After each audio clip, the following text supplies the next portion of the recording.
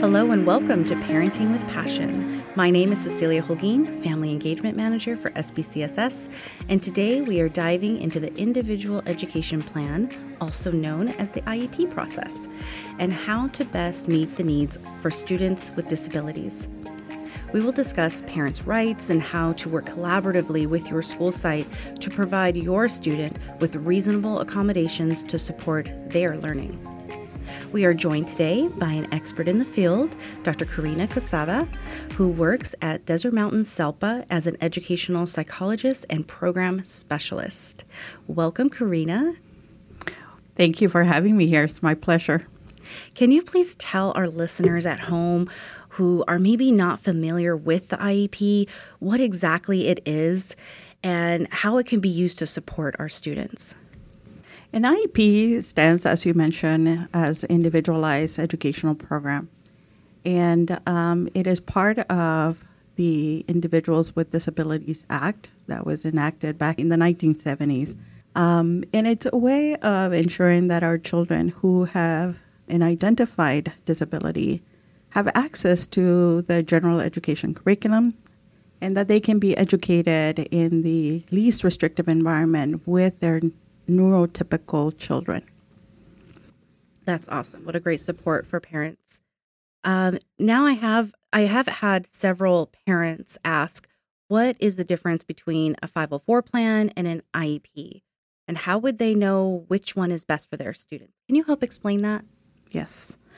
So a 504 plan is open to a person, including children, who have a perceived disability. And it can range anything from a temporary condition, such as perhaps a broken bone and a child not being able to write, and all the way to other more serious conditions, perhaps a chronic condition, such as diabetes. So a 504 plan is meant to provide accommodations for a child within the general education setting. An IEP, on the other hand, is far more specific, and it requires that a child meet the eligibility of 13 categories that have been identified in the federal and state law. So in order for a child to have an IEP, they would have to have one of those disabilities present, and also as a result of that disability, they required specific instruction and support. Oh, okay, great. Thank you so much for clearing that up for our parents. How does a parent identify and get diagnosed, their child diagnosed, that is, with a certain disability? How does that work for parents? If they're at the beginning stages and they maybe identify that their child's having some learning issues or maybe even in behavior, and they're wanting to get the child tested, how does that process look for the parent? Yes, that's an excellent question. Not every disability requires an IEP. So I think that's something important for us to understand. Yes. Having a condition does not equate to needing an IEP. So if a parent has a concern, what I would recommend the first thing to do is to talk to their classroom teacher. That would be your first point of contact. From that point, the school is obligated to engage in something that we refer to as child find. And in that process, the classroom teacher would then convene a meeting that typically involves the school principal. There might be other individuals who are invited who perhaps have an expertise on certain things. And during that meeting, typically referred to as a student study team or an SST. Sometimes some districts will refer to it as MTSS meeting or a multi-tier systems of support meeting. Regardless of how it's named, the purpose is the same. It's the parent coming together with the school officials, typically the principal of that school and the classroom teacher, and talking about what their concerns are about the child. And as you mentioned, it could be related to academics, it could be related to social emotional development, it could be related to health factors, or even discipline factors. So we come together, and in that format, we discuss what our concerns are, and we discuss what interventions we can try. And during that meeting, we can also determine the severity of the condition and the situation that's going on. And as a team, we decide, this might be a good referral for special education. And then at that point, other individuals become involved. But before they can become involved, the parent needs to provide written consent. And that triggers and initiates the process for us. And then once we have written consent from the parent, then we are engaging in the process of determining if the student has one of those 13 disabilities. Mm-hmm. And there will be a meeting that will follow, and that will be your initial IEP meeting. And at that meeting, it is the responsibility of the team, and that includes the parent, to determine whether the child meets eligibility for special education. And then at that point, we determine if they do meet eligibility, then we determine what services are required. I love that this process is such a collaborative process, everybody coming together for the goal of that child to be successful. So how does a parent know when the interventions are enough or when maybe more supports are needed? So I can answer this question from the general education setting, right? So if you're thinking that a child has not yet been identified, and perhaps there might be a little behind in certain academic areas. Once again, going back to those SST meetings and MTSS meetings are critical. This is the opportunity, once again, where you can share your concerns with the school team. Ideally, at those meetings, there will be benchmarks that will be set. And it's not a one-time meeting, but rather is an ongoing process where we are progress monitoring our student and making sure that they're meeting the benchmarks that we are setting for them. And if the student is making progress, that is a wonderful thing as well. That doesn't mean that they're going to necessarily be at grade level immediately, but what we want to see is that they're making gains. Yes. And if those gains are being made, then we know that they have the capacity to learn. On the opposite end, if we are not seeing the results that we are expecting, and our interventions have been applied with fidelity and consistently, and we're still not seeing the progress that we want to see, then that is the point where we want to stop and say, why is this? What else might be going on?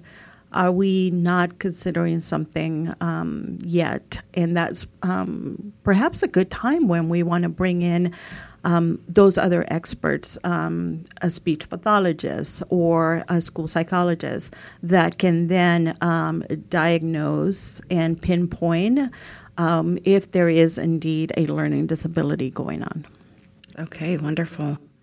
If a parent has their first IEP meeting scheduled, what can the parent expect in walking into that meeting? Because I know, especially with the first time, parents, they've really discussed how they feel maybe a little intimidated by the process. They're coming in and they're meeting with so many different experts, and really they're just scared for their child. They want what's best for their child and to advocate correctly for them.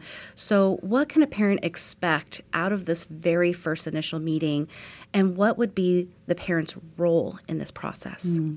Excellent question. I'm going to take us back one step. And discuss that during the evaluation process, the parent is already involved. Great. And this is a great opportunity to begin to meet some of the team members that will eventually become part of that initial meeting. As a parent, during the evaluation process, you will be interviewed and asked to complete forms and surveys and just different opportunities to provide input about both the strengths of your child as well as the needs that you see and the concerns that you have from a parent perspective.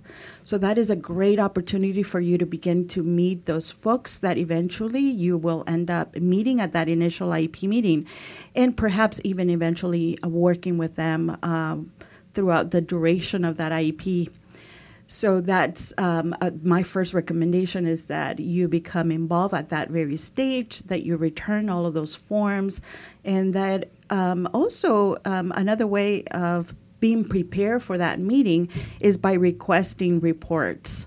The school can provide you with those reports that will be reviewed at that initial IEP meeting. And that will give you some sense of peace and preparation as well. By bringing in those reports ahead of time and having the opportunity to review those. And that way you can come with some idea of what those results will be. Okay, great. And so those reports are giving you the test results of how they've tested your child, right? Yes. Perfect. And those reports will be reviewed with you as a parent at that initial IEP meeting. That will ease a little bit of the anxiety and nervousness coming in. But to return to your question, what to do and how to prepare, I think one important thing to know is that you are part of that decision-making process, and that your voice is needed and warranted, and that we want to hear your concerns. We want to hear your lens. You bring a very important lens to that meeting, and it's important that you have that available for the rest of the team. Don't be afraid to ask questions during the IEP. Sometimes as educators, we get caught up in using language and acronyms that you may not be familiar as a parent, but please stop us and ask for clarification. We are here to service you as much as we are there to service your student. And stop us and ask us questions, ask for clarification. Even a private meeting with the school psychologist who will be evaluating your child is also within reason, where you can have an opportunity to review results with that individual. Yes, I love that you hit on that. Parents, you have rights, and that includes the right to request meetings for whatever, and request, to stop the meeting and ask for clarification for that moment. And yes, so I love that you mentioned that. Thank you so much. Is there an age limit to eligibility? No. Well, let me take that back. There is. In the federal and state law, children who are within 3 years and 21 years of age are eligible for special education services. So if you have a little toddler, a little baby that you're concerned about, you can certainly reach out to your school district. Once they hit the age of 3, they are eligible to be evaluated. And for the school districts, it is their responsibility to determine eligibility for those little babies. A child will continue to be eligible for special education up until they graduate with a high school diploma, or until they age out at the age of 21. Also, I think it's important for parents to understand that every 3 years, the school district will call a triennial meeting to determine if additional testing is warranted. Once again, you are part of that IEP meeting, and every 3 years, the district will reevaluate for a couple of purposes. One is to determine the progress that the student is making, and also to determine if they continue to necessitate the services of special education. So we call that a triennial evaluation.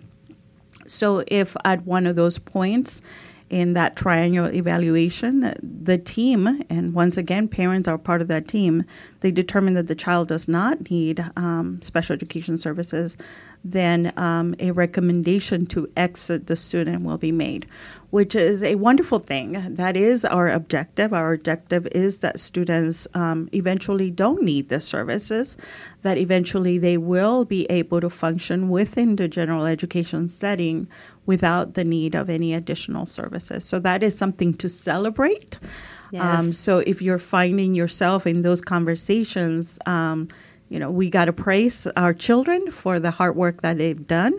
We also have to recognize the work of parents who have been involved along the way, as well as the educators that have been working really hard to make that happen. Absolutely.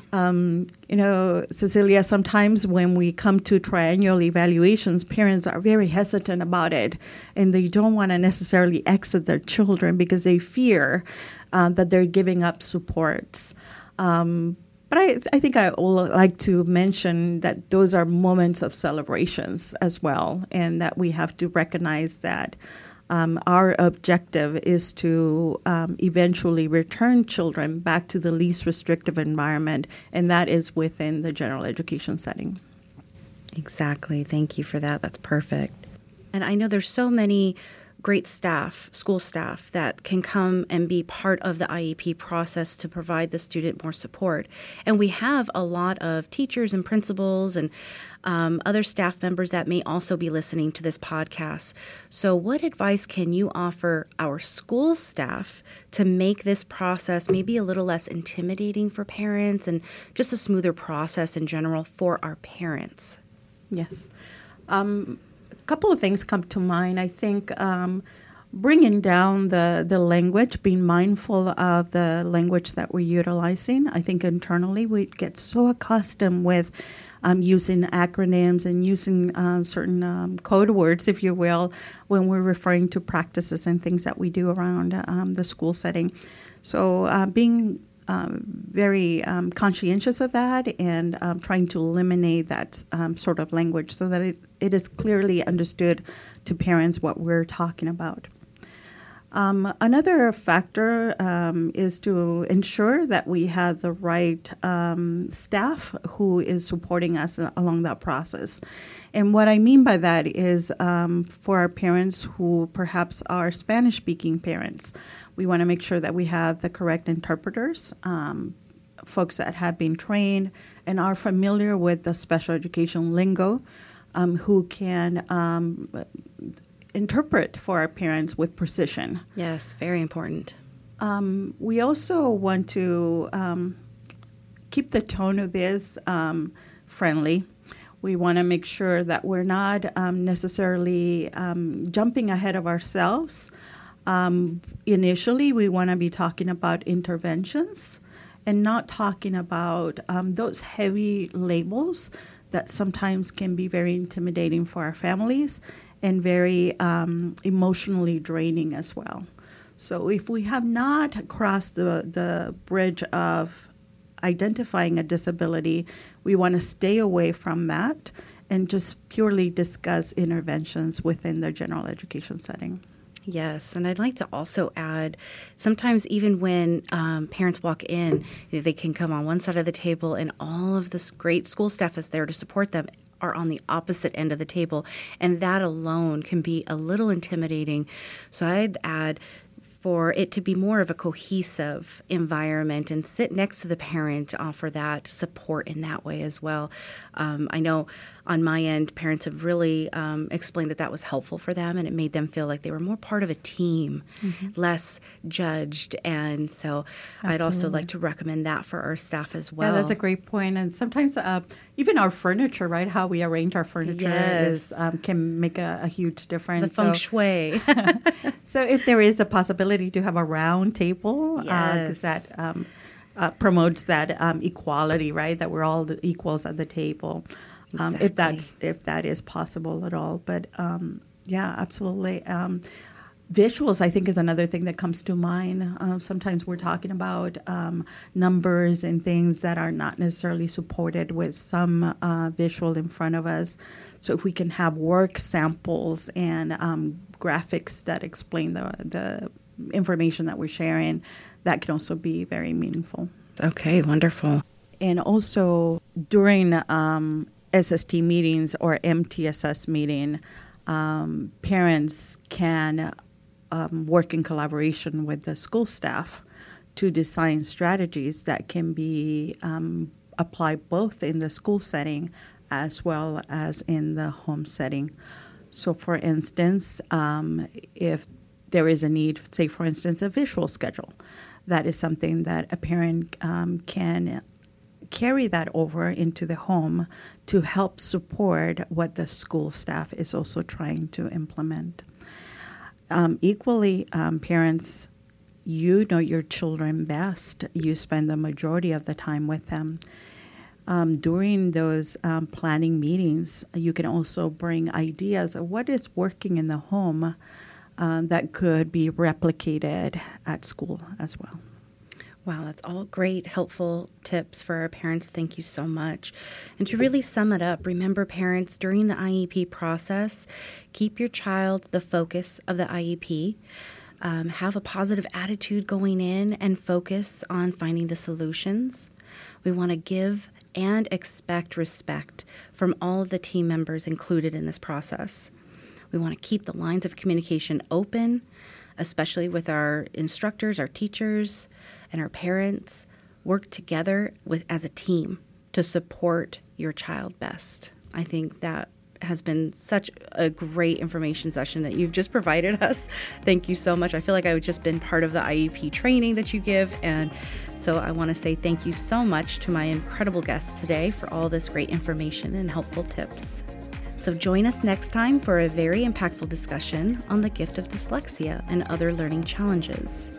Thanks again for listening, and remember, parents, you are doing amazing, you are amazing, and you are raising amazing humans.